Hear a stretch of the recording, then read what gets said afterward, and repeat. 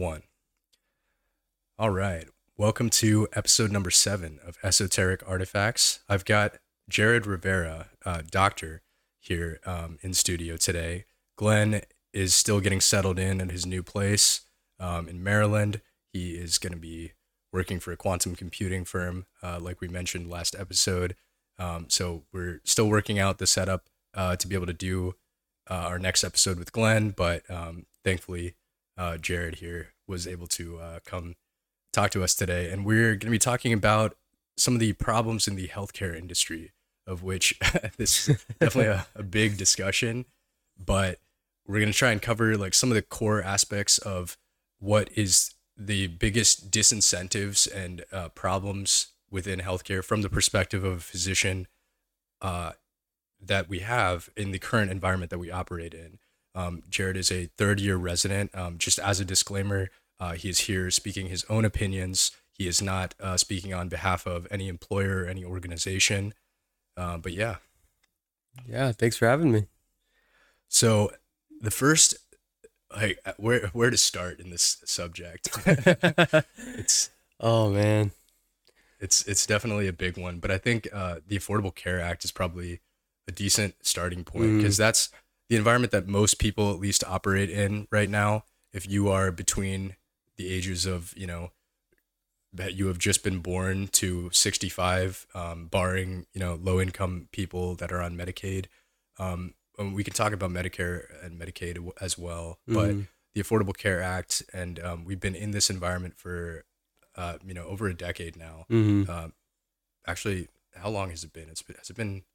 Oh, 2016, I think is when 2010 is when they voted on it. Yeah, 2016 Yeah, is so when 12 years now, Yeah. we've been in this environment that was created by the rule, and it was the most drastic modifications to healthcare legislation that had been done in quite a long time. This country, everybody knows that that our costs are astronomical compared to any other countries, and there's a lot of reasons for that. And the Affordable Care Act really did not alleviate any of those concerns. Yeah, I mean, it was interesting that going into medicine, it's been about, med school was about 8 years ago for me. Going into it, like, we had heard about it and we thought like, oh, this is like the answer. This is, this is like, everyone talked about it like this is the next best thing. And coming into it as the actual provider now, it's kind of different. It's not what we thought it would be.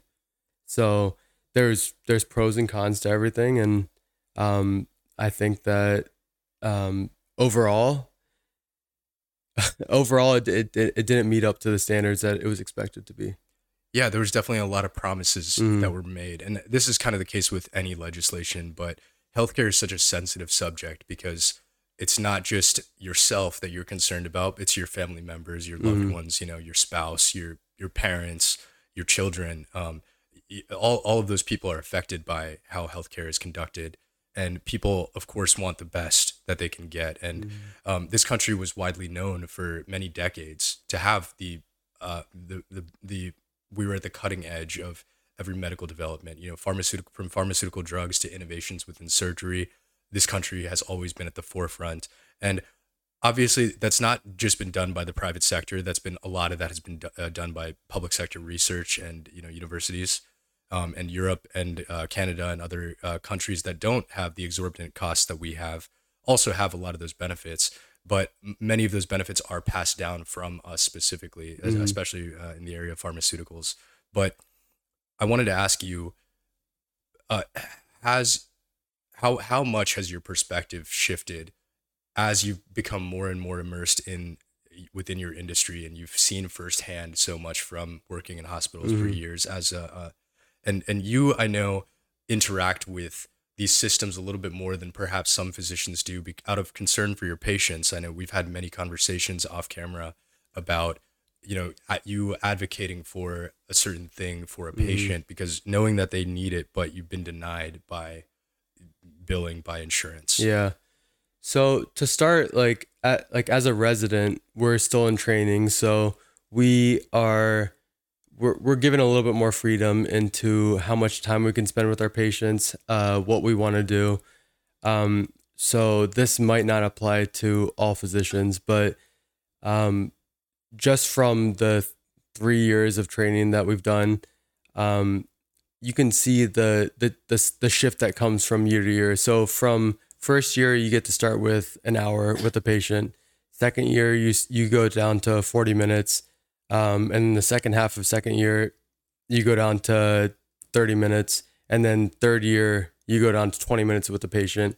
And that's actually like more time than most physicians spend with their patients.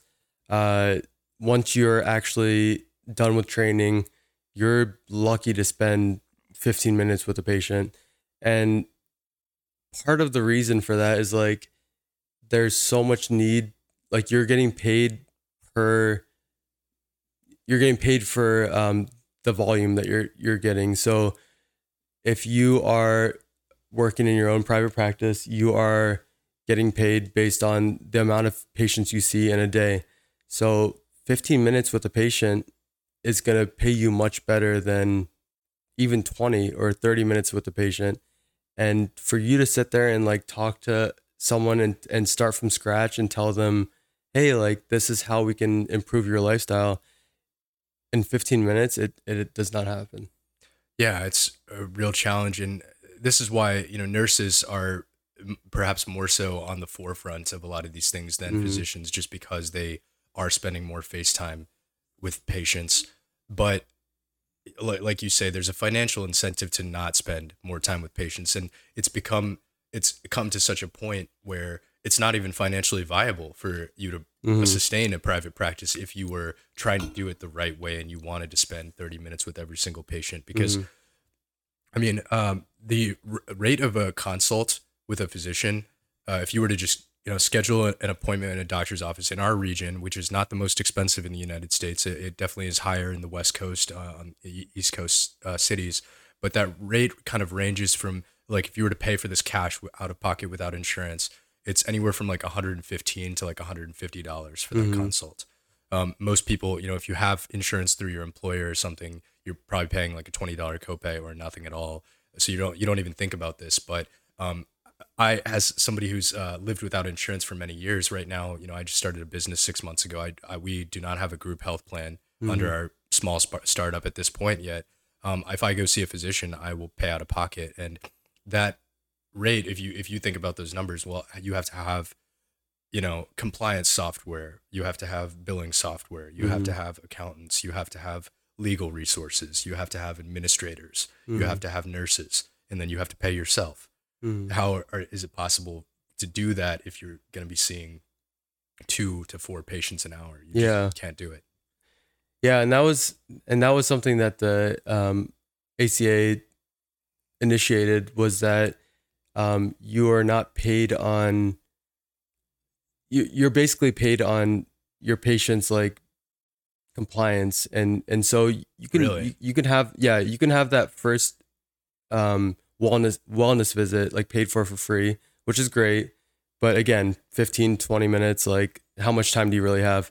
And then from there, like you're basically paid on how well your patients are doing. So you're given 15 minutes to tell them, how to live healthily, and then you push the meds on them, and then from there it's like it's all numbers. It's all what's their blood pressure, what's their A1C, which is like a blood sugar measurement, and it's and those are the things that they tried to say, like, we're gonna pay you based on these metrics, and really that, like, none of those really matter in the bigger scheme of like someone's health, because you start off with a wellness visit, which is paid for, and then how often is someone going to pay an extra $100 to come to see their doctor, for their doctor to tell them, hey, like, stop eating this, stop doing this. Like, no one wants to be there, so those people don't continue to come. So and then we're paid based on, well, the company is paid based on those numbers. It's all metrics. Like, that's what it's left up to. That's interesting. I was not aware that there was like metrics testing for like evaluations in terms of insurance payouts. So you're telling me that, like, say a pre-diabetic patient with, fairly high A1C levels came in, if you were like, so in that sense, are you incentivized because you know that it's going to be an uphill battle to get them to change their lifestyle and change their diet? Are you then incentivized to, give them a drug that would reduce their A1C levels in the short term, even though that may not actually solve their bigger problems of poor diet and lack of exercise or Yep, something like that? 100%. So that's one of the big things that I have a problem with is uh, even with like bundled service or what's capitation is the other one. Yeah. Capitation. So a lot of these companies will say like we're gonna pay our physicians based on their metrics instead of like a time frame, which is that sounds great.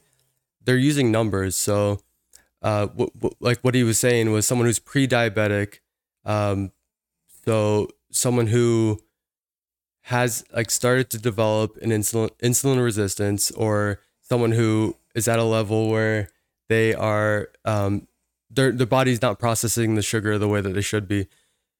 The easiest way to fix that is to throw insulin at them, right? Or a diabetic medication. So um, you could do that and make those numbers look great, but the worst thing about and something that I do not do or do not like to do is put someone on insulin, because as soon as you put them on insulin, all they're gonna do is gain weight. They're gonna gain more fat, and all you're gonna do is perpetuate the problem. So you're basically putting this bandage over like a excessive like bleeding artery, and to think that like that's gonna fix it.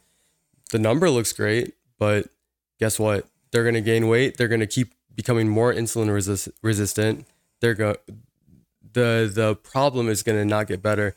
But so that goes against like capacitation, Capitation. yeah, capitation, um, or all this like anything that you put a number on, you're actually not fixing the problem. You're fixing the number, and that's something that bothers me. That's interesting because that's kind of one of those things where this obsession with metrics, Hmm. which we know don't always paint the full picture. I mean, we talk a lot on this show about how the numbers that you see within the economy, for example, don't actually display what's really happening in the economy, Hmm. because you have to take a more nuanced approach to be able to understand the bigger picture. And it's the same thing when it comes to a person's health, like you're saying, is there is a lot more going on behind the scenes than just this one number that we're able to measure. Hmm. Especially, I mean, don't even get me started on mental health, where we're not able to quantify a lot of these Hmm. numbers like neurotransmitter levels, and like we can't assess some of those things in real time, and Hmm. they vary so greatly. So that's really interesting. So I had never heard that term, but apparently it's a capitation it's a payment arrangement for healthcare service providers that pays a set amount for each enrolled person assigned to them per period of time, um, whether or not the person is Hmm. seeking care. And that's kind of what Affordable Care Act did. It was trying to find a balance between fee for service and capitation. Hmm. It was trying to find some kind of balance where they bundled like fee for service and said like we're gonna pay you for seeing this person, but it doesn't always match up to like those numbers. And like one person being sick, you can't just like put that in a bundle, which that was the downfall. Like they tried, well intentioned, but you know. Yeah. So it's interesting hearing some of this stuff for me, because I am hearing it from like coming from my insurance background. I was a Medicare agent for a little bit over a year, and I got to see some of the financial side of interfacing with government and how these payments are processed by Medicare, which is a pretty solid insurer Hmm. in itself. This is why there's so much political will to expand the Medicare program to cover everybody. But the reality was, even when I was in Medicare, was most patients that wanted actually high quality care did not just accept base Medicare and then one of these free HMO plans that was provided by one of the insurance giants like Humana or like Anthem, the best care that you could receive was with a supplemental plan. Now, there's plenty of problems with these supplemental plans as Mm-hmm. well. They were not a perfect solution by any means, but they granted patients freedom of choice, essentially, to Mm-hmm. seek care in the way that they thought best. It allowed you more flexibility of options of not being constrained within a network and being able to go to the hospital you wanted, being able to attain the operations that your physician recommended without as many limitations. And one thing that I think people are asking themselves, especially people that have been on these Affordable Care Act plans that were kicked off their whatever plan they were on prior, and this is not some. This is part of the issue is that health insurance is indexed heavily to employment in this country. Mm-hmm. I don't think there's any other country in the world that has it indexed to employment so heavily.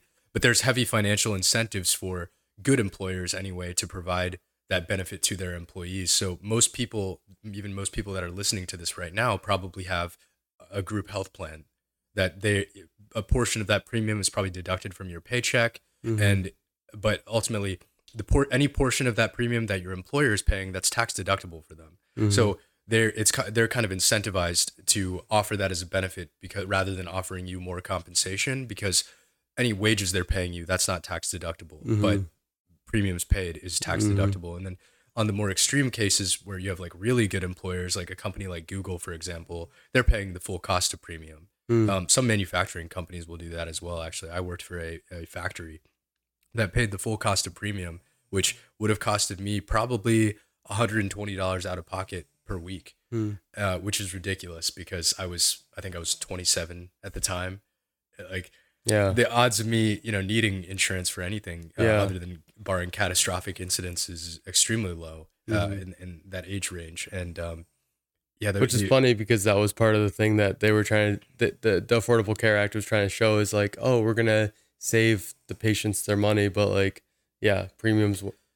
yeah, and especially if you're like upper middle class, I mean, you're getting shafted the Mm-hmm. hardest by this. I walked into households that were not quite on Medicare yet. That was the thing. As a Medicare agent, I spoke to a lot of people that were on these Affordable Care Act plans, Mm-hmm. because people who were 64 and getting ready to enroll in Medicare was a lot of our prime clients, and those people would describe to me, there was a guy who was making like around $150,000 a year on a single income. Mm-hmm. In our area, that's very comfortable living. Mm-hmm. That's not making 150K in New York City. Mm-hmm. You can live quite comfortably on 150,000 before taxes in this area. However, he was paying $1,800 a month in premiums for him, his wife, and two children, and I was like, that's insane. Mm-hmm.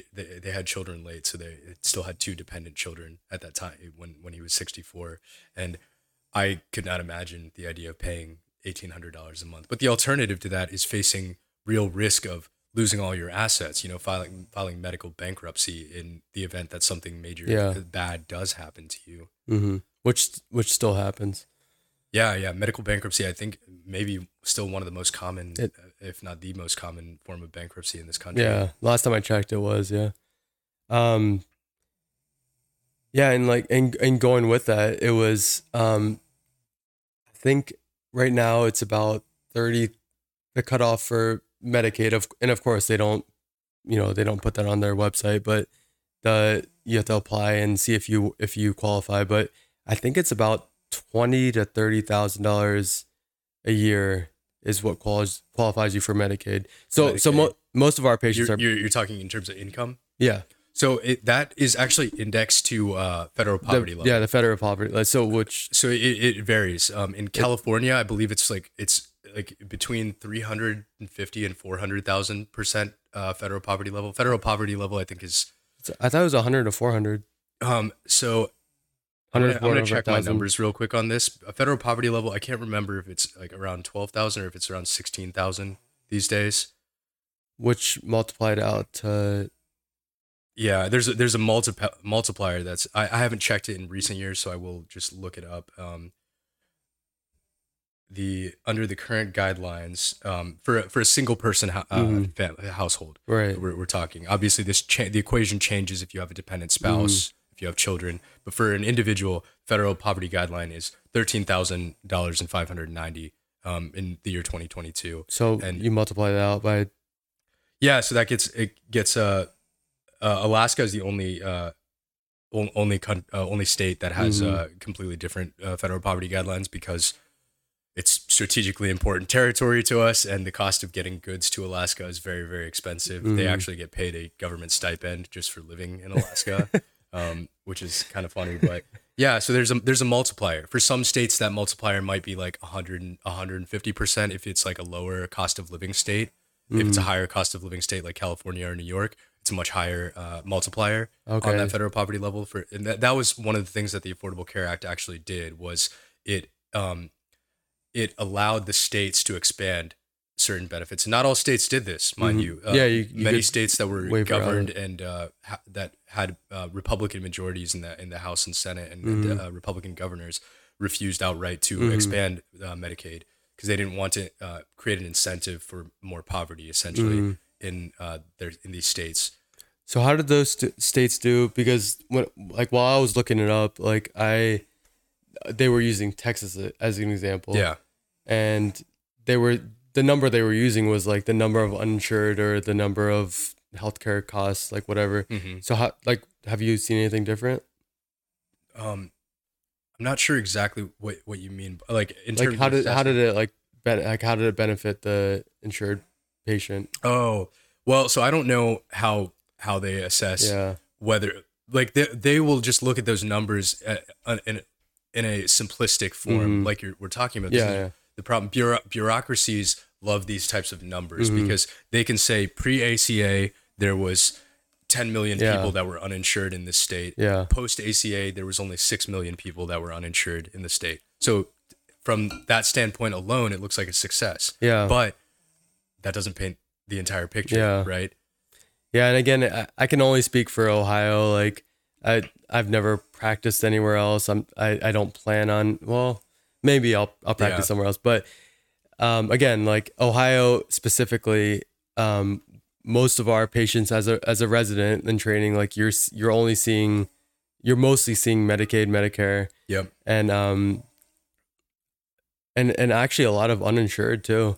And there's a lot of people that are making, $30,000 a month or 35, and they don't qualify for Medicaid because they're taking care of their grandkids and whatever. Like there's so much crazy shit that happens in Southern Ohio that like you can't account for in someone's salary, and it's not fair. Like I think the people that really get screwed over are between that low class and that middle class, and like just to say like affordable care should be for everyone, like it really doesn't apply to everyone.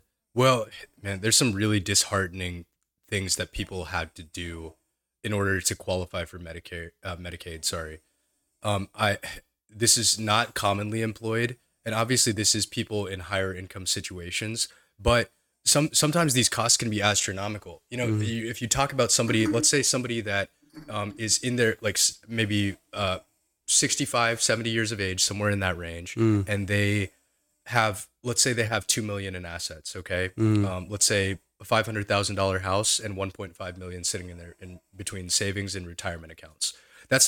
You're not rich even if you're sitting on 2 million in assets. You by no means are you rich. If you even at that point, if you retire at 65, you'll be lucky if you have anything more than your house left to pass down to your children. And people that are in those situations, and especially in that net worth range between 2 and 5 million, is where we saw this a lot. Because we had elder care, we were partnered with elder care attorneys that would specialize in these types of things, and there is what's called a Medicaid trust. What you can do is you can lock your assets up in a trust and then tell Medicaid that you did this. You're basically telling them, hey, I locked up my assets in my trust, so on paper my assets are non-existent. I have nothing. And they'll tell you, okay, that's fine. You will not be eligible for Medicaid for a period of, I think it's 3 years. So for 3 years, under no circumstances, even though you technically meet the parameters for qualifying for Medicaid, you are not permitted to enroll. However, after that 3-year period, so somebody with like early onset dementia or Yeah. Alzheimer's, who knows that they're going to need very expensive years and years of long term care. Alzheimer's is one of the worst ones because Mm. especially women who are just tend to live longer than men and are physically healthier Mm. after their mind has gone in a situation like Alzheimer's, we would see families doing this, locking their assets up in a trust, telling Medicaid because they know that they can't afford the nursing home costs 180 to $240,000 a year. They know that they can't afford that, and they don't have enough family to like step in and to provide full time home care for their mother or their grandmother. It's a really tough circumstance, and I've also seen people get divorced, have to get Mm. divorced after 40 years of marriage Mm. in order for one spouse to qualify for Medicaid, and that is just the saddest thing. When like even if it's not a real divorce and it's just something that they're doing on paper to For be able to Medicaid or navigate this. Medicare? What's that? Medicare or To Medicaid? get onto Medicaid. Yeah, yeah. Um, yeah, just seeing those situations and the fact that because rules and laws have to be written to fit, like you can try to account for every circumstance, but you're never going to be able to, right? That's true. Yeah.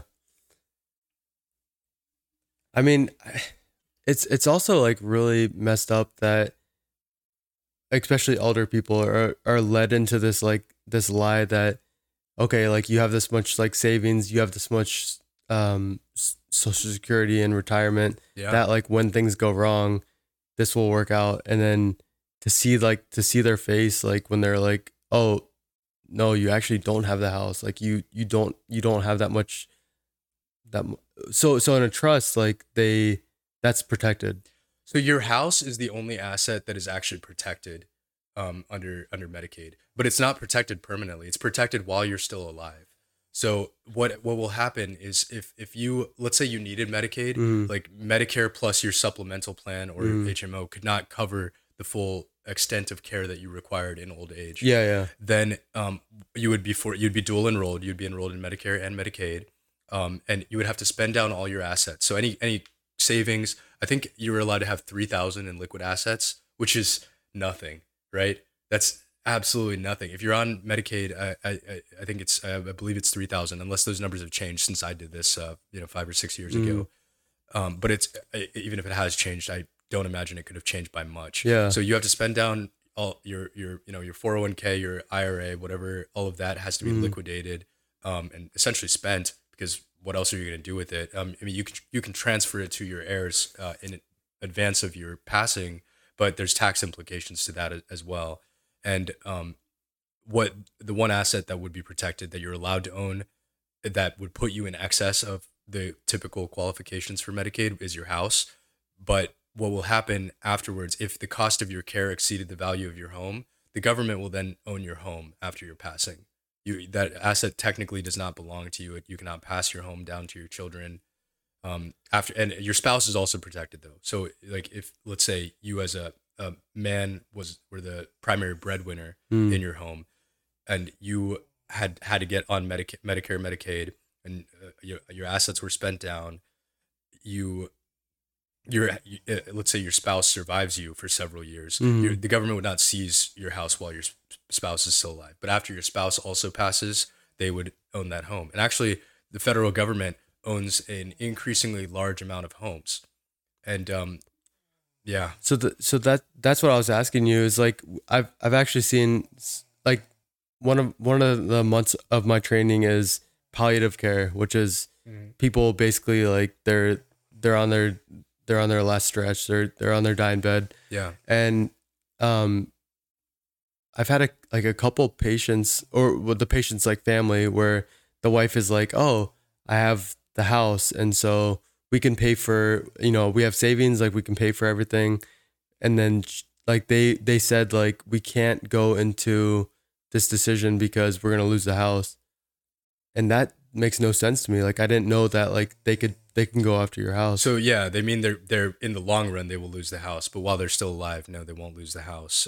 But yeah, they can. They'll go after any asset that they can to recover it. If the government has to spend, like a government run assisted living facility, for example, Mm-hmm. probably charges somewhere around in the range of like $120,000 a year, right?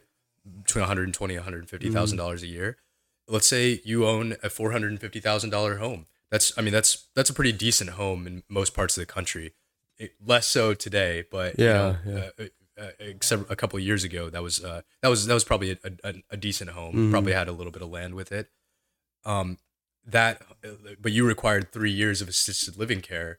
The government would then say, well, that the home needs to be sold. I believe they put it into auction, but I'm not exactly sure how that. I think Probably. Yeah. I think they do it as a bulk auction of sorts. Yeah. The government will take a collection of properties that they have from this because we have an aging population. I mean, this is something we Yeah. talk about Oh yeah. on this show.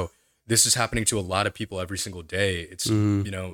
may not happen to many people you personally know, but around your state, around Mm-hmm. our country, this is happening all over the place. And I have not really been able to find a lot of information on what Mm-hmm. is happening to these homes, but I know the government is not just sitting on them. They're Mm-hmm. they're recouping their costs, but um, And that's something that yeah, like I'll say like as a provider, like we don't deal with that because we have social workers who like thankfully we have social workers who try their best to like make everything work out for the family, but like we don't make those decisions. Like we try our best to like get them to a place that, like where do you want your loved one, and beyond that, like we leave it up to the social worker. Like we say like, hey, like this is what they want, so either get them home, get them to a nursing home, and you take care of the rest. And we don't really get to deal. I don't want to say like get to deal with it because it's a lot, but well, you wouldn't have the time to assist every single patient that you have with mm, navigating this complex process. It is, to a degree, people have to handle this themselves. It's between them and their families, and there's a severe lack of education on this yeah, reality. that's And the this, problem. Is like yeah, people like don't realize like what happens when my spouse is on their like last month of living. How do I take care of them? Like they just think that they're taken care of, and yeah. a lot of people like don't like have that. I don't have any education on what happens here from here. Yeah, I mean, we're dealing with this within our own family right Mm-hmm. now. This is a common struggle that Mm-hmm. people undergo, and most people aren't prepared to deal with this until it actually happens to them, Mm-hmm. and then it's by that point it's too late. And that's part of the problem, is that, like you say, you might get 15 minutes with your patients, once you're out of residency and you're going to be practicing. That is not enough time to Mm-hmm. educate them on the nuances of this. Even if everyone within your profession was educated on this, it would not be enough time. And the other issue is that when people like me would go in and speak to these people, I would run a 1.5 to 2 hour appointment with these people in their home. We're Mm-hmm. having very intimate conversations about their health, about their financial situation. I was also a life insurance agent, so other things would also be discussed, aside from the healthcare thing.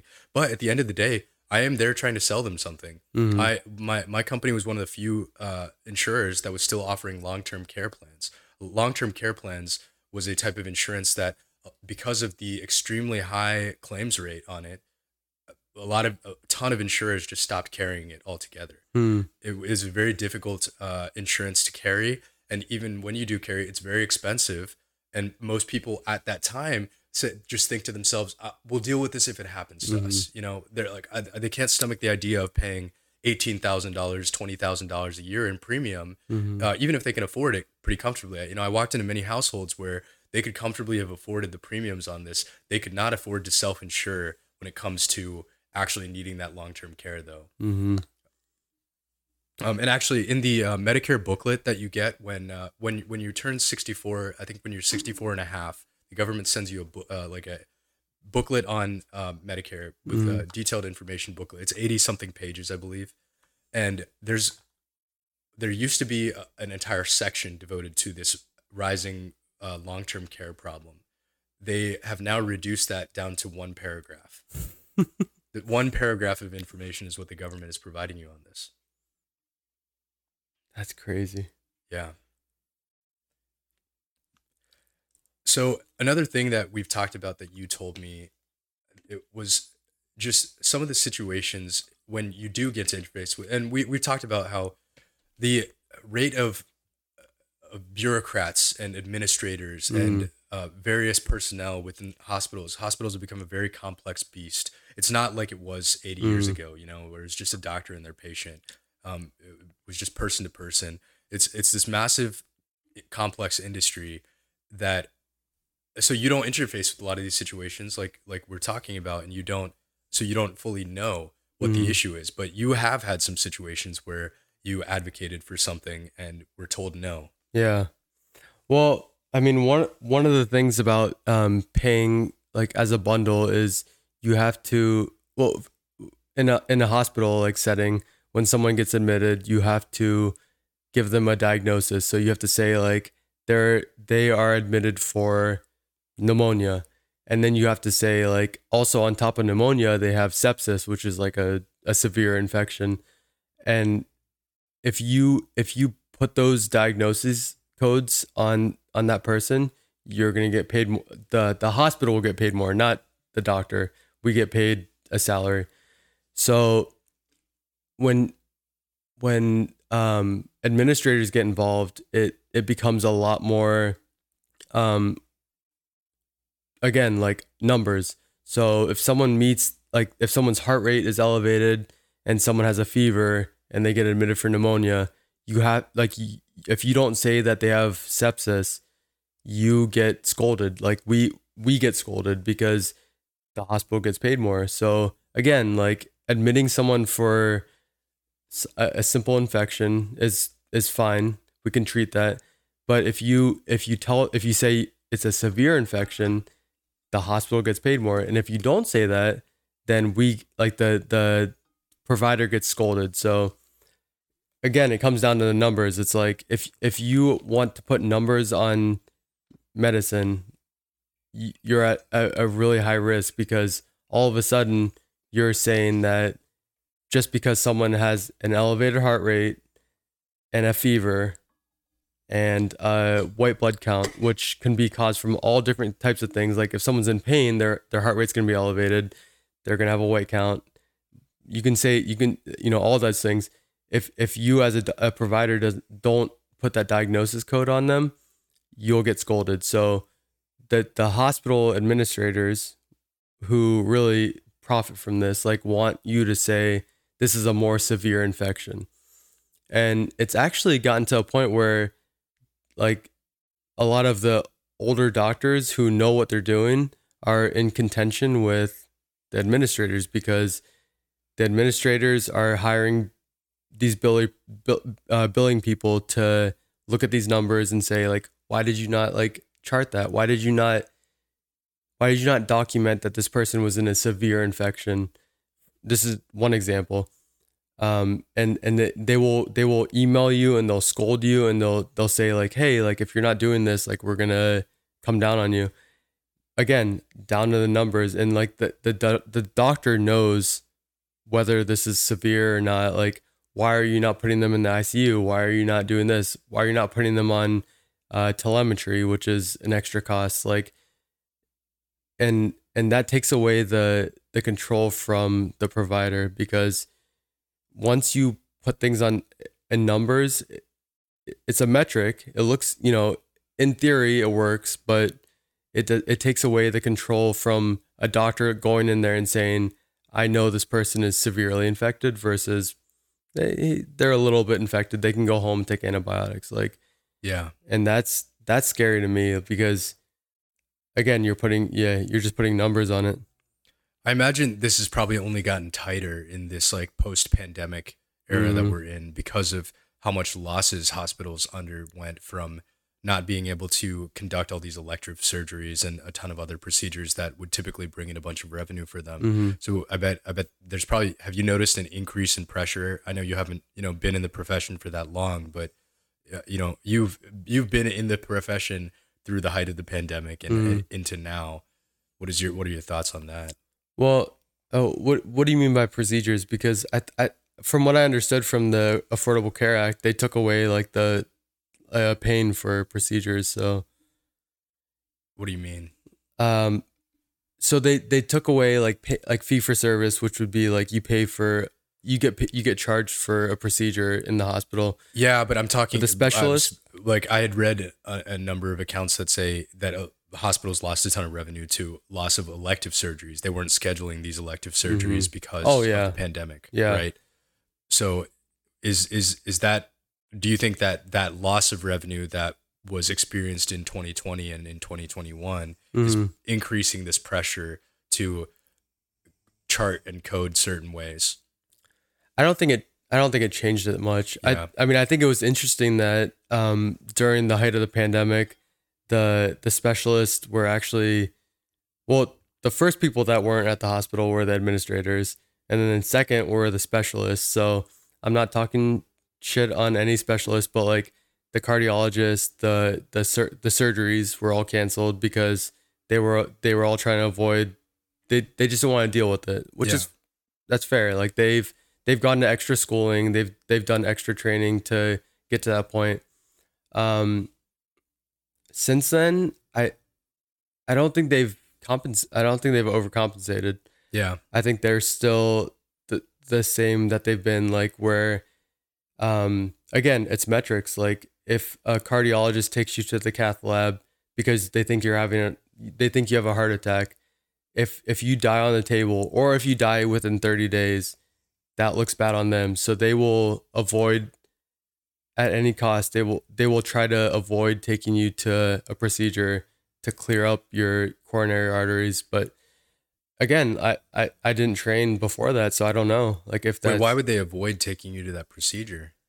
because if something happens, well, obviously if something happens in the OR while they're doing that, then that's a dig on them. Yeah. If something happens within, I think it's like 30 days Mm-hmm. or it's like 2 weeks or 4 weeks after they've taken you to the cath lab, even if it's not related to what they did, it's a ding on them. Mm. So our our cardiologists will avoid taking people to the cath lab if they're high risk. If someone's old or has other things, they will make excuses for saying, "Oh, that person has lab work that shows that they're probably having a heart attack, but it's probably because of something else." So you're saying this is affecting the decision making process, like incentive to this incentive system, I should say, Yeah, is yeah, affecting the decision making process. Do yeah. you think that we're reaching a point where the financial incentives within our healthcare system are causing more breaches in medical ethics? I think it's I think it's taking away from providers making a decision based on what they know. Yeah, I think they're smart doctors and they're making bad decisions because of that. And again, I can't speak for before the pandemic sure. because I've only been in this since then. But yes, Hmm. I think it's taking away decision making from the physician. Interesting. All right, we're going to take a quick break, but we'll be back in just a minute. So hang tight. All right, we are back, continuing our discussion on problems in the healthcare industry. We've spent a good amount of time talking about Medicare, Medicaid, the Affordable Care Act, and I think one of the important things that the Affordable Care Act did address, that was by far the most popular provision of it. If you ask people today, do you think this is important? That's the protections on coverage for people with pre-existing conditions. Because prior to the Affordable Care Act, Mm-hmm. insurers had a lifetime maximum on coverage, and some people with, these are outlier cases in the most for the most part, but some people would hit that lifetime limit while they're in their 40s, not when they're 70 years old. Mm-hmm. And then they would just be uninsurable after that point, especially people with certain chronic diseases, people with rare genetic disorders that would, gave them a higher propensity to develop certain illness. I would imagine AIDS is another one Mm-hmm. that would probably cause somebody to hit their lifetime cap. And all of these things had been building up over the course of several decades, where people just saw this inherent, this perceived injustice in the fact that some people just could not be covered anymore. And like we were just talking about while we were taking a break here, I had a client once, or actually he was not my client, but he was somebody I sat down with as a prospective client. A man with a rare genetic disorder that gave him a high propensity to developing various types of cancers. And this man was in his 40s, and had a wife and two children that were that depended on his income, and he was a former insurance agent himself, so he knew how to navigate these situations. But he had had cancer 7 or 8 times, I believe, by the time I'd met him. This was 5, 6 years ago, and that is the type of outlier case where that just in order to receive the necessary care he needed to stay alive, he would have probably exceeded those lifetime coverage limits prior Mm-hmm. to the Affordable Care Act. And what is he to do? Is he to just say, well, I guess I can't receive treatment for the cancers that I know I'm going to get way more frequently? I mean, cancer is something that affects, all humans, but it virtually, I mean, there's genetic reasons why we will essentially, even if we were able to prolong our lives past a certain point, we cannot stop cancer. And that is why cancer research is such a hot issue. So cancer charities generate some of the most revenue of anything, and yeah. So circumstances like that, I just find it interesting that that one provision being included was one of the main reasons why the public really wanted the Affordable Care Act. Mm-hmm. Yeah, I mean, there's a lot of chronic diseases that people live with that they're insured, um, that they go into being insured with, but like there's also things that you can do to modify those. There's a lot of modifiable risk factors, is what we call it, Absolutely. and it makes it difficult to distinguish what are you born with and what are you what are you destined to have and born with, or what can you actually fix. And that's tough to you can't put that into numbers. Yeah. So in our region, I mean, the two most common ones, you were having worked in rural hospital systems, Mm-hmm. probably saw a lot of this, but diabetes and COPD. COPD. Yep. Yeah, two extremely common ones that, and I always get these mixed up. Is it type 1 or type 2 diabetes that is that's a product of lifestyle? Type 2. Type 2. Okay, yeah, I always get those mixed up.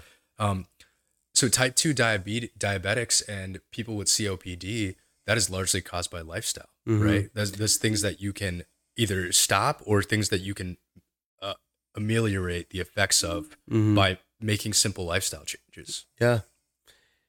Yeah, I mean, and that's the problem with with those things that are you go in when you're insured with that. It's when you have COPD, you can't fix it. It's actually irreversible.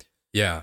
But COPD is one where you would have had to have made changes to your lifestyle like 15 or Mhm. 10 years prior to prevent yourself from getting Yeah. it right. Stop smoking. Yeah. And there are genetic causes for emphysema that is similar to COPD that you can be born with, that someone who's never smoked a cigarette in their life can Mhm.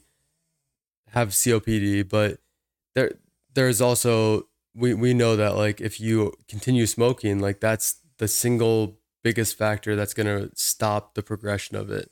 It's not going to reverse it. Yeah. But it's going to stop the progression of it. Well, and there's absolutely people that still continue smoking after receiving their Oh, yeah. diagnosis for COPD, Yeah. right? Yeah, we see people that are smoking while they're on oxygen, they continue smoking even though there's a risk of explosion. They Yeah. can smoke a cigarette and in concentrated oxygen and they're gonna blow up, but it's not gonna reverse their COPD. Yeah. Which I think that's the biggest problem is if we told them that we can reverse your disease, your chronic disease, if you stop smoking, maybe people would be more open to it. But Hmm. the fact that we say oh, it's not going to get worse, it's a fallacy of loss. People have already gone that far that they're Yeah. not they don't want to. Yeah. I mean, that kind of is like a gambler's fallacy, like you Mm-hmm. say. It's like you feel you've already lost everything that you could, Mm-hmm. so why not? Um, and yeah, you guys really are limited in your treatment options. Not just not necessarily for these types of conditions in particular, but just as a product of uh, Western medicine's heavy reliance on pharmaceuticals Mm-hmm. as a solution, rather than because, like we've been talking about, the limitations of time, like Mm-hmm. you not having enough time to teach a patient how to live a healthy lifestyle. You would have to spend hours with a person in regular consultation, getting getting frequent updates from them Mm-hmm. and working with them, kind of the way a personal trainer does. Mm-hmm. You would have to work with patients on improving their diet steadily over Yeah. time and on teaching them how to exercise and ensuring that they're, following up with those plans that you're creating for them. Which So is not like universal. You can't just say like this is the best diet for you. You have to like see how yeah, that person reacts. So, absolutely. but yeah, it takes multiple like encounters, and you have to see them back like every couple weeks and see like is this working for you? Like let's see how your blood work looks. Let's see how your weight is doing. Well, so in that approach that you're talking about right now sounds a little bit like a functional medicine sort of Yeah. approach, right? Yeah. Can you explain a little bit like what functional medicine is? I've struggled a lot with that. I I think functional medicine will focus a lot more on like hormones and how to fix things without medication, which I agree with. But there's also room for medication. There is room for um, weighing out the risks and benefits of using a medication to help prevent you from having a heart attack, prevent you from having kidney disease, whatever it is. Like there is room for that, and I think functional medicine is a little bit on one extreme of the spectrum. Gotcha. So on the one hand, there is immediately prescribe whatever, the guidelines Hmm. suggest, and then on functional medicine is on the other extreme of Yeah. let's do everything we can to avoid Hmm. prescribing something. And I think their downfall is where they say like we can fix this without medication. Like yes, to a certain extent there is room to work on hormones and lifestyle, but at some point you have to say like this is time for us to intervene with medication. Well, and yeah, I mean, people go to some pretty extreme lengths, especially people with autoimmune disorders. Mm-hmm. I've heard, yeah, Michaela Peterson, Jordan Peterson's daughter, I know is like one of those people. She's on like some ridiculous carnivore diet, and Yeah. she says that it is the only thing that keeps away her autoimmune disorder symptoms. Mm. And like, I think she only eats one type of meat. I think it's like elk or something. I don't think it's elk, but it's like it's not like one of the common proteins that we all eat. Yeah. I think it might be lamb actually. But Oh, yeah, that's imagine eating good. just lamb, like nothing else, and like that is definitely there are people on the fringes of that, and some people say it works for them. Hmm. But how are functional medical doctors, doctors that practice this extreme, how are they perceived in your industry? Honestly, they get a really bad rep. Yeah, They and I think part of it is because there's like such a controversy between the two. It's almost like functional medicine versus traditional Western medicine, and I don't think it should be like that. I think there is a balance, and there is like there's room for treating chronic disease with lifestyle and taking care of yourself, and then there's medicine, and at some point like you might need medicine, but I don't think that I think that they just like clash so much because of that. Like, what are your thoughts on like the like what I would describe as the overprescription of psychoactive drugs for mental health reasons in mm, particular? This is something that we've seen become, expand greatly over the last 2 decades, mm, especially. And a lot of that is awareness and destigmatization yeah, of mental health issues. But on the one hand, I was told when I was young that I had ADHD. mm-hmm, Um, I probably do. I mean, I meet all the DSM's yeah, DSM-5, criteria for yeah. that. However, rather than teaching me methods that I could employ, my parents were opposed to medication for it, and Mm-hmm. I'm now grateful for that Mm-hmm. because I had to, it was a hard road to get here, but I had to teach myself different methods and employ different techniques to maintain focus. Mm-hmm. And upon doing that, I found that I was able to live successfully without medication. Mm-hmm. However, the immediate goal of the medical industry was to prescribe Adderall, Ritalin, Strattera, Yeah. try all of these different options that caused other complications for Oh me. yeah. And when I did try them, and that would like I think now retrospectively that those would not have helped me because I would probably still be reliant on those Yeah. drugs to get through my day. Yeah. I always describe it as like it's a transition to get you to where you need to be. Hmm. I think a lot of people use it as a permanent fix, Hmm. and it's not that. It shouldn't be that. Like medication should be, well, for especially for like depression, anxiety, ADHD. Like it should be something that helps you get to where you need to be. And I don't think people look at it that way. But don't you think that it also simultaneously inhibits you from it? Like it takes away any incentive you have from, like I said, like learning those Hmm. techniques or employing It different depends on where methods. you're at in your life. Like if you're 7 years old and someone puts you on, Adderall and Zoloft, and like of course, like you're never gonna know anything different. But Hmm. and that goes back to the parents. Like Yeah. what incentive do they have to help their child get better? Which goes back to the culture. Like that's tough. Yeah, and parents have, less time with their kids Hmm. these days. You have both parents in a household typically working. Hmm. Um, the We have 5-year-olds that are on antidepressants, and it's not. Really, Yeah, it's sad. man, that is concerning. It is. And at the same time, it's like as like when you're the one that's like looking at this child and the parents, and you know that the parents are not going to take care of what they need to. What do you do?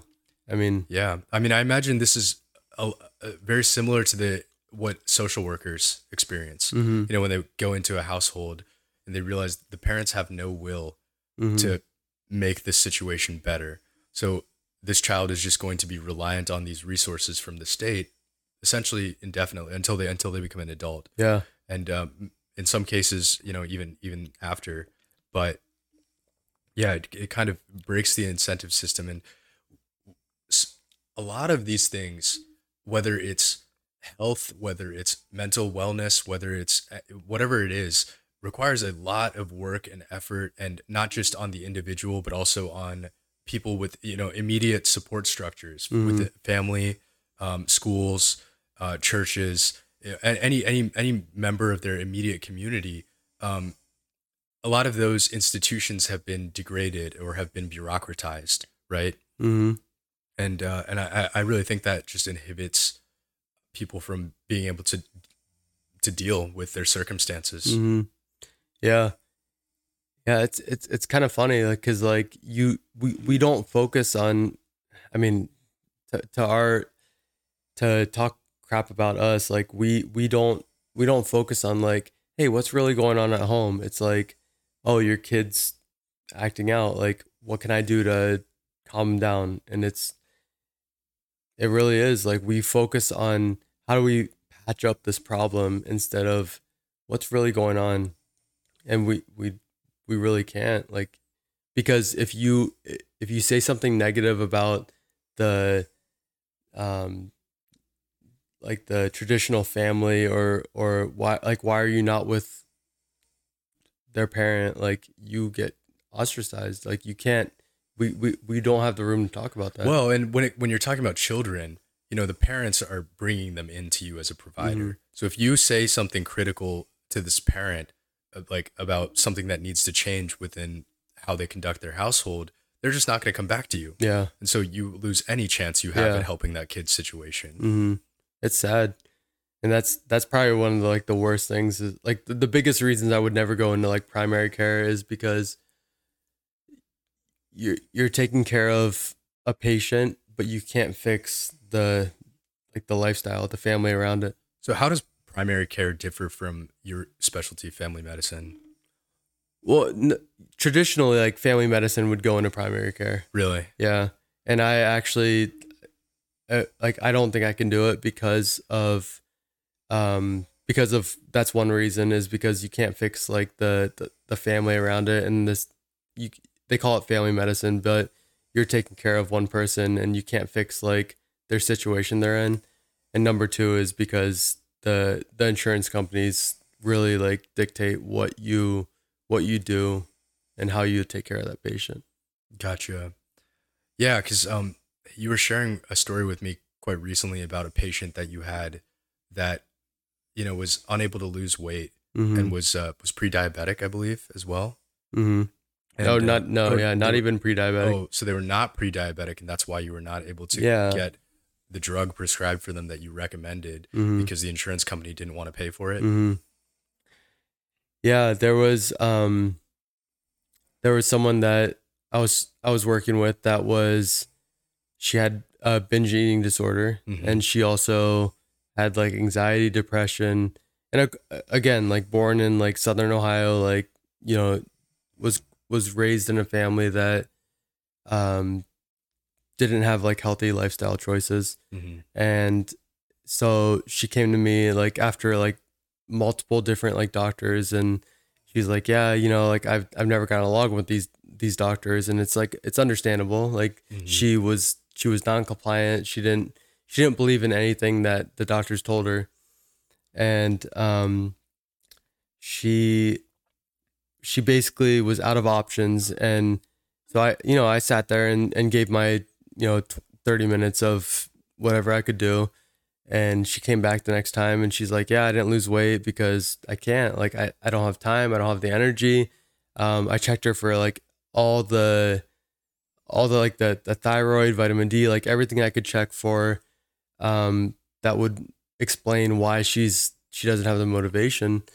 And then she's like, yeah, I tried the diet, like the lifestyle and diet that you told me. I just can't. I don't have the energy to cook my own food, and I don't have the energy to work out. And then that makes me like continue to gain weight. And then because I don't have the energy, I can't. It's a cycle. Hmm. And so I said, okay, like, well, let's try medication. There's certain things that you can't do when someone has a mood disorder like depression, Hmm. anxiety. So there's a new medication that is FDA approved for weight loss, Yeah. but um, it was originally developed for diabetes. So I said, like, this is a great medication we can use. It's actually good for your heart. It's good for your kidneys. It's protected. Like there's not really any side effects other than nausea. And she's like, okay, like, I'm willing to try that. Like, other than that, the next step would be bariatric surgery. Yeah. And so I was like, yeah, it's really tough to get it approved. So I was like, let's check you for diabetes. And of course, it's a number. So we checked her, and she was not diabetic. And I was like, all right, well, I'm going to still try to prescribe it for what the FDA approved it, Hmm. weight loss. And so I tried to prescribe it, and they rejected it, and they said, Medicaid doesn't approve this for weight loss. We need to do a peer to peer. And I actually I called the doctor, and there's a doctor that works for the marketplace, Medicaid. Hmm. And I said, this lady, I have no other options. She's tried the things that we've tried, like I told her to, for 3 months or whatever they say, and it didn't work. And so they said, well, we don't approve anything for this drug for weight loss, only if they're diabetic. And I said, well, the next step would be bariatric surgery. And they actually said, yeah, we're not going to pay for this medication. And I said, okay, well, like, are you okay with paying for bariatric surgery? And they said, yes, we would rather pay. The doctor that I was talking to said, yeah, like, we can't approve this. Like, if she has to go to bariatric surgery, then we'll do that. Wow. Yeah. And it's actually something that's like healthy for you. It's there's no side effects, and they would not approve it. And there's been like multiple patients like that for me. That's crazy. And man, that is just these things are probably all tied together in some ways as well. Like I imagine, her depression is often tied to self-image, Mm-hmm. and your sense of self-worth is tied to your physical appearance in some way. Mm-hmm. And an argument could be made that perhaps she might be able to handle her depression better as well if she was able to lose this weight. Oh yeah, it does. It all ties together. I mean, people that are overweight and don't know how to, like, aren't living health like in a healthy way, of course their mood's gonna be worse, and Mhm. so it's a big cycle. Yeah, it affects their energy levels and like all those other things that Mm-hmm. you were describing with this patient. So we're gonna continue paying for a daily antidepressant. We're just gonna keep pushing, whatever we're pushing, like the medications, to try and patch up the issues and pay for bariatric surgery, but no one wants to like fix the issue that's actually at hand. Hmm.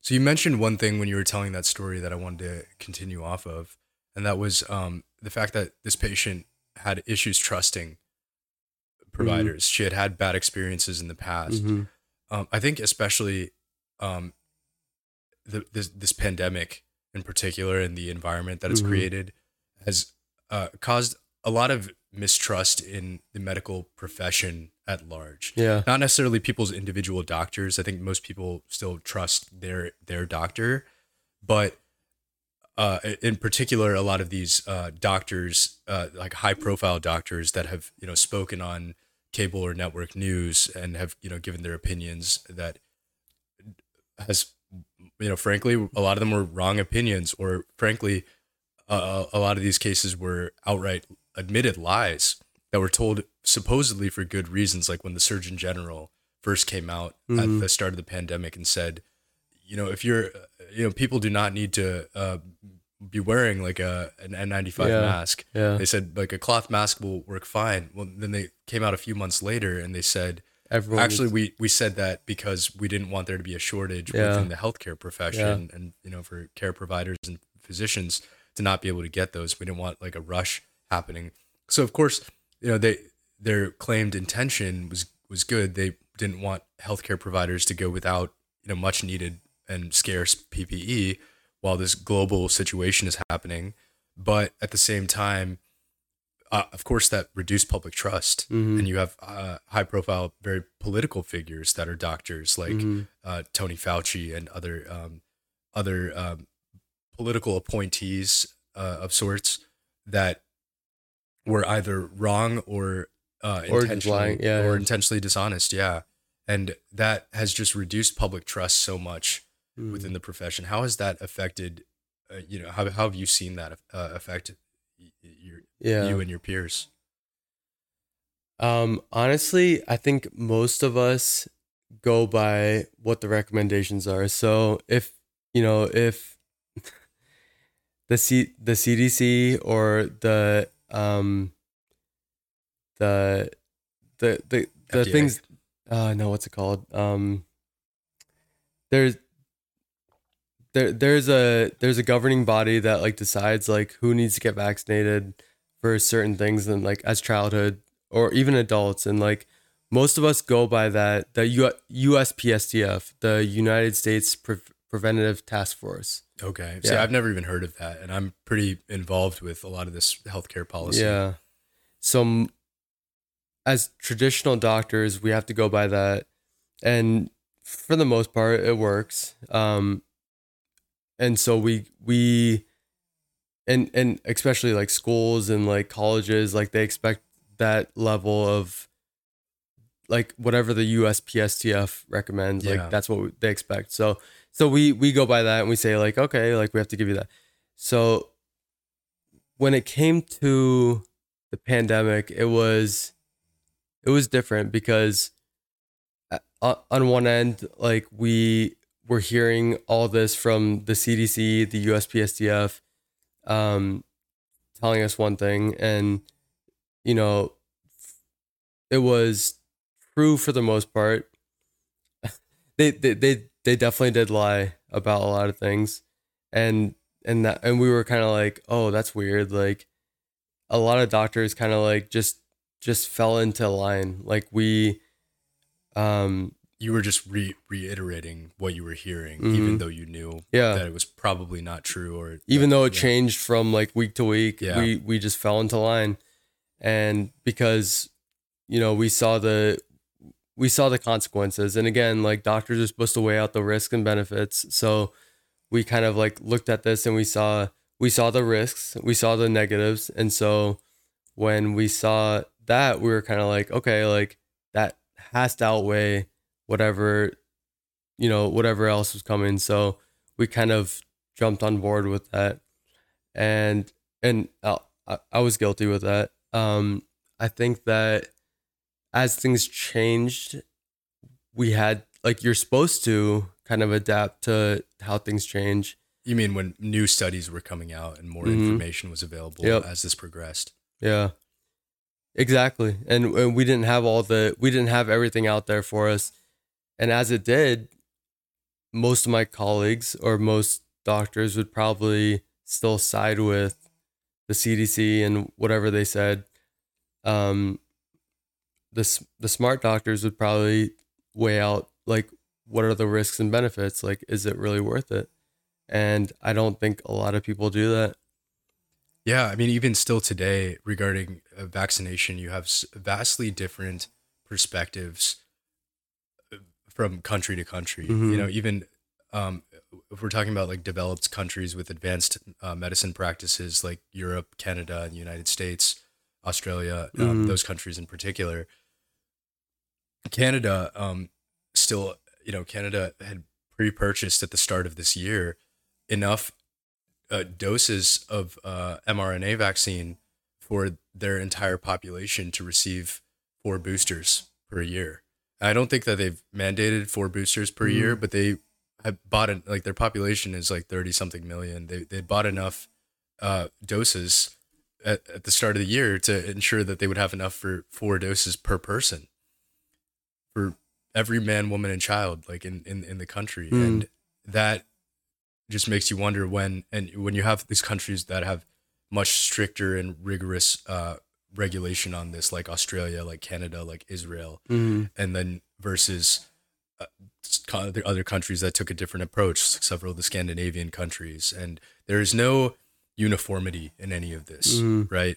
Everyone is operating off of their own governing body, their own variation of the Yeah. CDC Yeah. within their countries. And we've seen how this has caused consequences for us right now with this baby formula shortage Yeah. because of our adherence to our own FDA guidelines. Europe actually has higher regulatory standards for a product like baby formula than the Mm. United States Yeah. does. Yeah. So there's no reason why we should not be comfortable with importing baby formula from Europe, Yeah. Yeah. because knowing that they have actually higher standards And than, they're starting to yeah, now. they, Yeah. they are now, They're now. but Yeah. but you got to ask yourself, why was this not always the case? Why didn't we just Mm. why did our governing body not do the work Mm. to come to the same understanding? And again, it comes down to like how much do you want to trust those regulations? Like for most physicians, we were just like we should trust them 100%. Like keep going. Like whatever they say is right. And the same thing goes with the formula. It's like we want like the highest, whatever standards, qualities. And at some point you have to say like, is it worth the risk?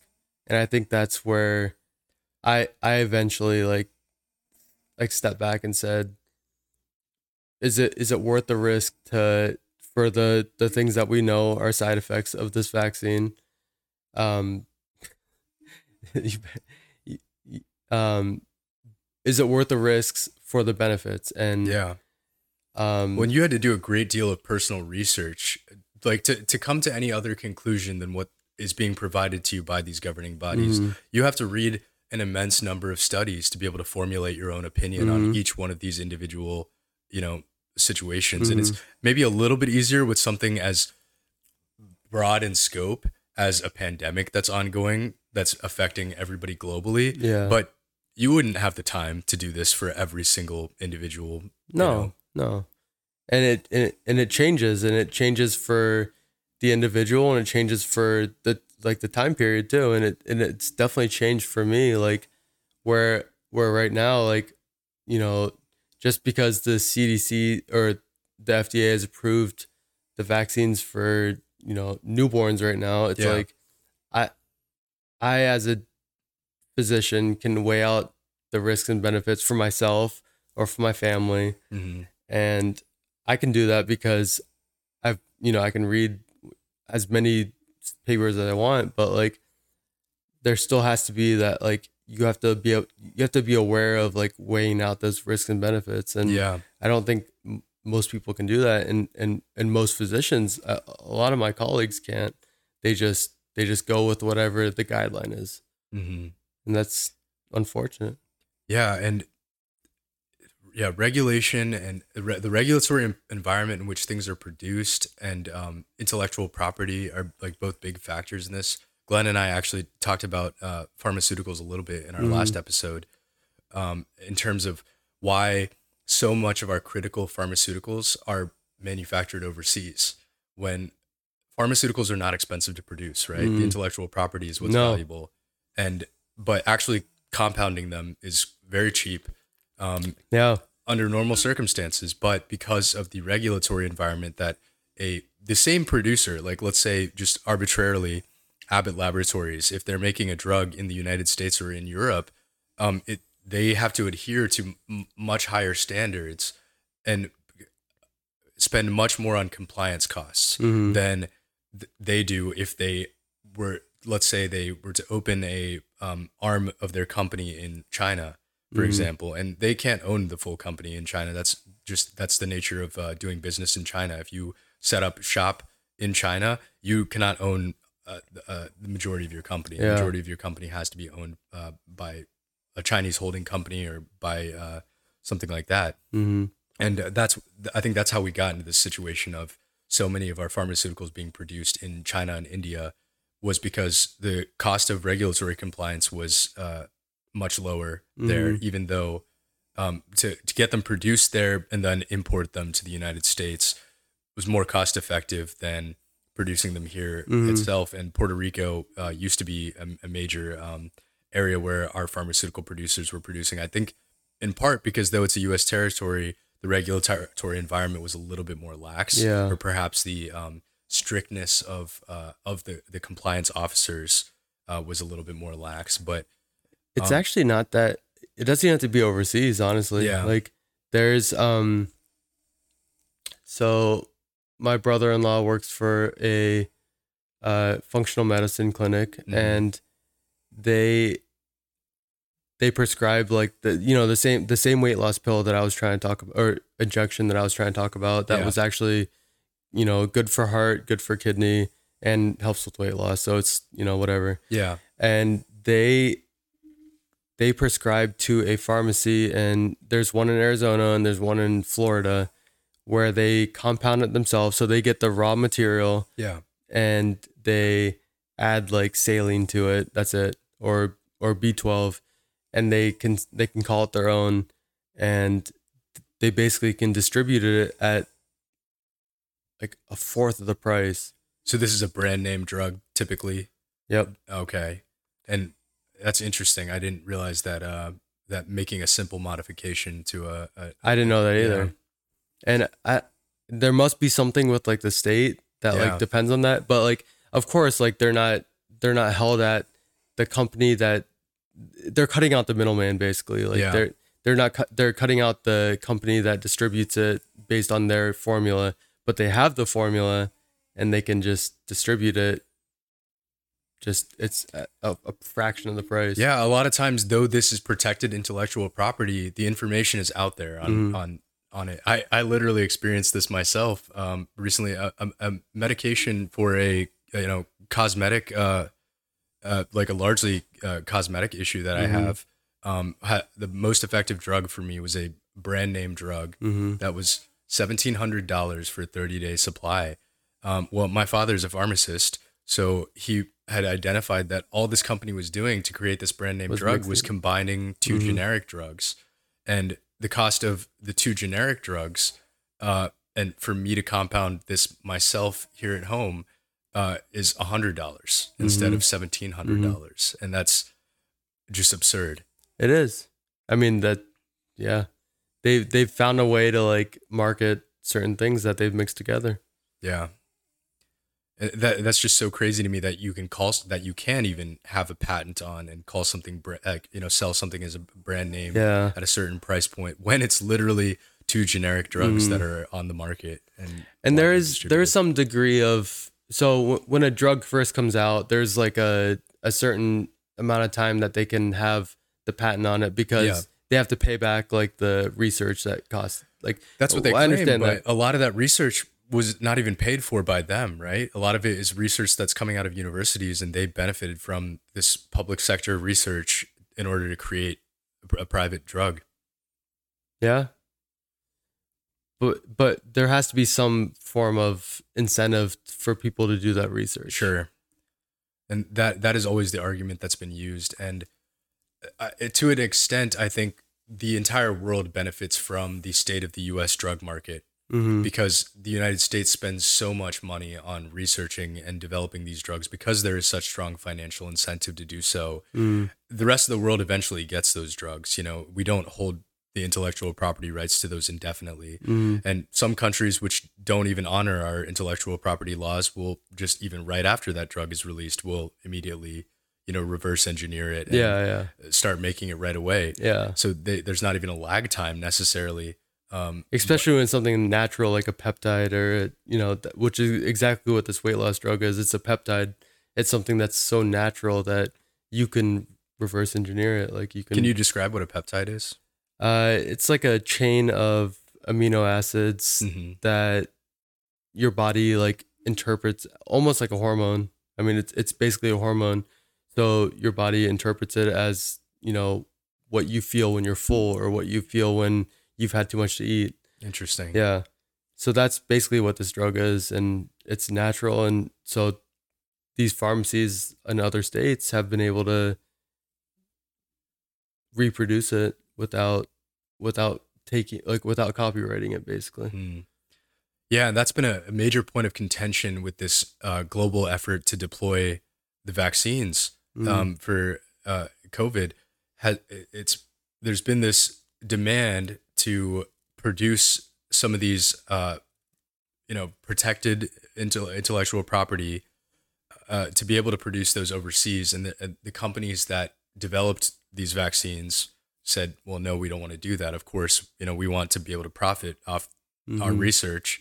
And yeah, that's been a major point of contention between individual governing bodies within these countries, like the UK and the US, that have developed the very early ones, and the more highly effective ones Mm-hmm. than like the Russian or Chinese uh, Yeah. versions, and uh, and the World Health Organization. The World Yeah. Health Organization, has a strong stance that they want all of this intellectual property to be freed up. And Bill Gates, actually, who's been a major advocate of, vaccination campaigns, not just for this current pandemic, but just broadly speaking, and the Gates Foundation has invested heavily in malaria research and several other Mm-hmm. areas.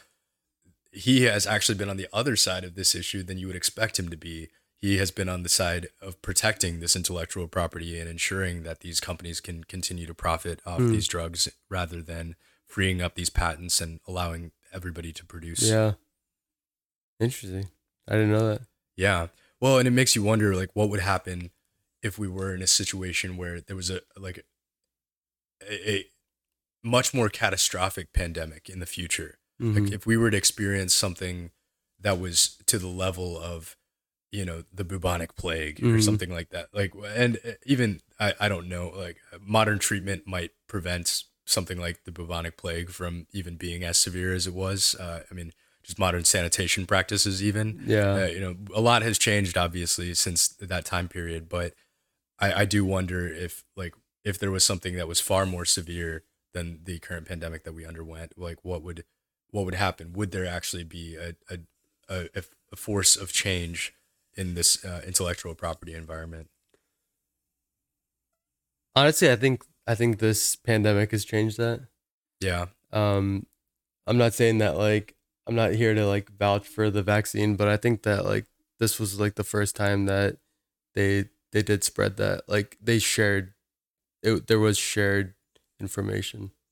Yeah, Probably the first time between pharmaceuticals, which I really. hate. Yeah, yeah. I do see what you're saying. I definitely think that yeah, there was a lot of an increase in that information Hmm. sharing, and If that was the only thing good that came out of it, like maybe that was it. yeah, yeah. I wonder. I mean, it's easy to point to all the ways in which that's a good thing, but there's also probably areas where that's uh, causes consequences. It was once we started to say like it needs to be universally like mandated. Um, How so? well, I mean, for example, like again, it changed Yeah. the variants or whatever you want to call it. Like it changed. So the flu vaccine, for example, like we give that once a year. It's probably 40% effective, less than 50%, and people still get it year round. Yeah. Um, so all of a sudden, like we think that we have outsmarted this virus that is changing constantly, like, and you're gonna get it every 3 months. Like, I don't think that is realistic. Yeah. And again, risks and benefits. Like, if someone is immunocompromised or around someone who's immunocompromised or elderly, like that's a different story. But Hmm. like, why would we don't give the flu vaccine 3 times a year? Yeah. And again, and So you're right, saying that like we could do that and that would, have marginal benefits, yeah, but we our risk assessment says this is not necessary. yeah. And someone who can look at a patient and say like, oh, like you're someone who probably should get this vaccine. Like, yes, like you should, but and you talk to your healthcare provider for that. But like Yeah. again, like even the flu, like we do it once a year. So why would we give someone a vaccine multiple times a year or a booster like every 3 months when it's currently, like as of right now, June Yeah. 2022, Yeah. like it's as common as the common cold. So like why would and someone who's older, like sure, maybe it's worth the risk, but you have to weigh that out. Yeah. And this is something we know by the data that we have. None of these, vaccines, whether for the flu or for COVID, are 100% effective, and they never. Yeah, We will that's never what I'm have saying. a hundred Yeah, percent effective the solution. viruses are always changing, and that's why I said like Yeah. the flu vaccine that we give is, you're predicting it based on I think we predict it based on Australia or somewhere in the UK. We Hmm. predict the variant that's coming into our country from somewhere else that's already been Interesting. there. And we try to outsmart these viruses, but you really can't. Like the Is that usually, because the flu typically spreads in colder seasons and Australia yeah, experiences their winter at a different time than we do? yeah, it spreads that way, but it's usually less than 50% effective. But I mean, I still get it like every Yeah. year, like whatever. Like for me, it's and depending on the person, like Well, it's for it's you, it's yeah, worth the getting the risk. flu Yeah. would be a pretty big inconvenience for you, Well, I and imagine. And we're yeah, you're exposed to it more exactly you're often. exposed to So it. Yeah. again, like you have to weigh out the risks and benefits, Hmm. and getting like a booster for something every 3 months, just as like right Yeah. now with the current variant that we're seeing, like it doesn't make sense to me. So Yeah. I guess you really have to weigh it out for like w- what it's worth for you, Hmm. because yeah, Yeah. there's no 100%. And that is why I think, the advice that should have always been given to most people is talk to your healthcare provider about Mm-hmm. this, not don't listen to what you're seeing Yeah, on yeah. the news. Don't listen to, that article that Mm-hmm. was written to scare you and to drive clicks. Mm-hmm. Talk to the actual people that are Who know responsible you? for helping you make these Yeah, decisions for yourself. exactly. And yeah, there's no 100%. Like for viruses, like we can do our best to mitigate the chances of that spreading in our community, Hmm. but there's no 100%. Viruses are always going to change. So, yeah, that's one thing and that's another thing we talked about in the last episode was just how there's this duality between um, sort of, and I'm simplifying it by saying this because there's been vastly disparate responses, like we talked about, from Western countries, but China has taken their position, their zero COVID stance, and they have also, mandated their vaccine, the one that they're producing, Hmm. which all all studies indicate is far less effective than virtually every other vaccine that's Oh, available on really? the I didn't market. know about that. Yeah, it's not a highly effective. I think the Russian vaccine may be less effective than this, but I haven't seen the numbers on India's vaccine, and there's a lot of them on the market now. I Hmm. think there's like seven or so at least, right? In in the U.S. No, no, no, just Oh, globally, like major ones. I don't know about Yeah, those. Mhm. Yeah. I do find it interesting that there there is just this. Even in spite of knowing that you are not going to have a perfect solution, that China has opted to take this strategy, even going so far as to, and I haven't checked recently on the status of this. I think those cities have started to open back up in certain capacities, but we were talking about how Beijing and Shanghai, when we recorded our last episode, were still locked down, Hmm. like completely locked down. Yeah. And that's crazy to think that, 2 years after the start of this, that we were still seeing places in a situation like that. Yeah. Yeah. And I mean, I'll say this about like the lockdowns. We were talking about this the other day. Um, it's very interesting. Like there's again risks and benefits to locking down. And when it first happened, like we had no better option. So Sure. when we didn't know anything better, like of course I guess we locked down. It's very interesting that the uh the the CDC or whoever like makes the recommendations for like where a child should be at certain ages, Yeah. um, they actually changed where a child should be for their language skills. Oh, yeah. Yeah, this Yeah. just happened like last year for a kid who's a year old versus 15-year old or 15 months old should be able to speak a certain amount of words, and like they just changed it like, and they threw it in very subtly, like it wasn't like a big deal, but like again like things that should be open, like we should talk about this, like that's okay if that was a consequence, but like The why. government doesn't want to accept that a Hmm. policy that they imposed caused a consequence Yeah, like that. yeah. And if that was what we had to do at that time, that's fine. But why is it not something that like we're accepting as like a medical community?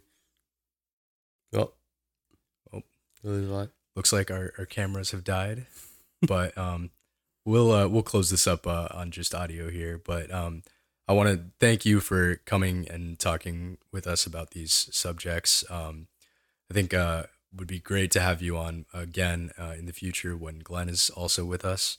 I'm Hmm. sure he's probably got some questions he'd like to throw your way Oh, as I would love well. to hear it. Yeah, and yeah, this was great. This is your first time doing anything like this, right? Hmm. Yeah.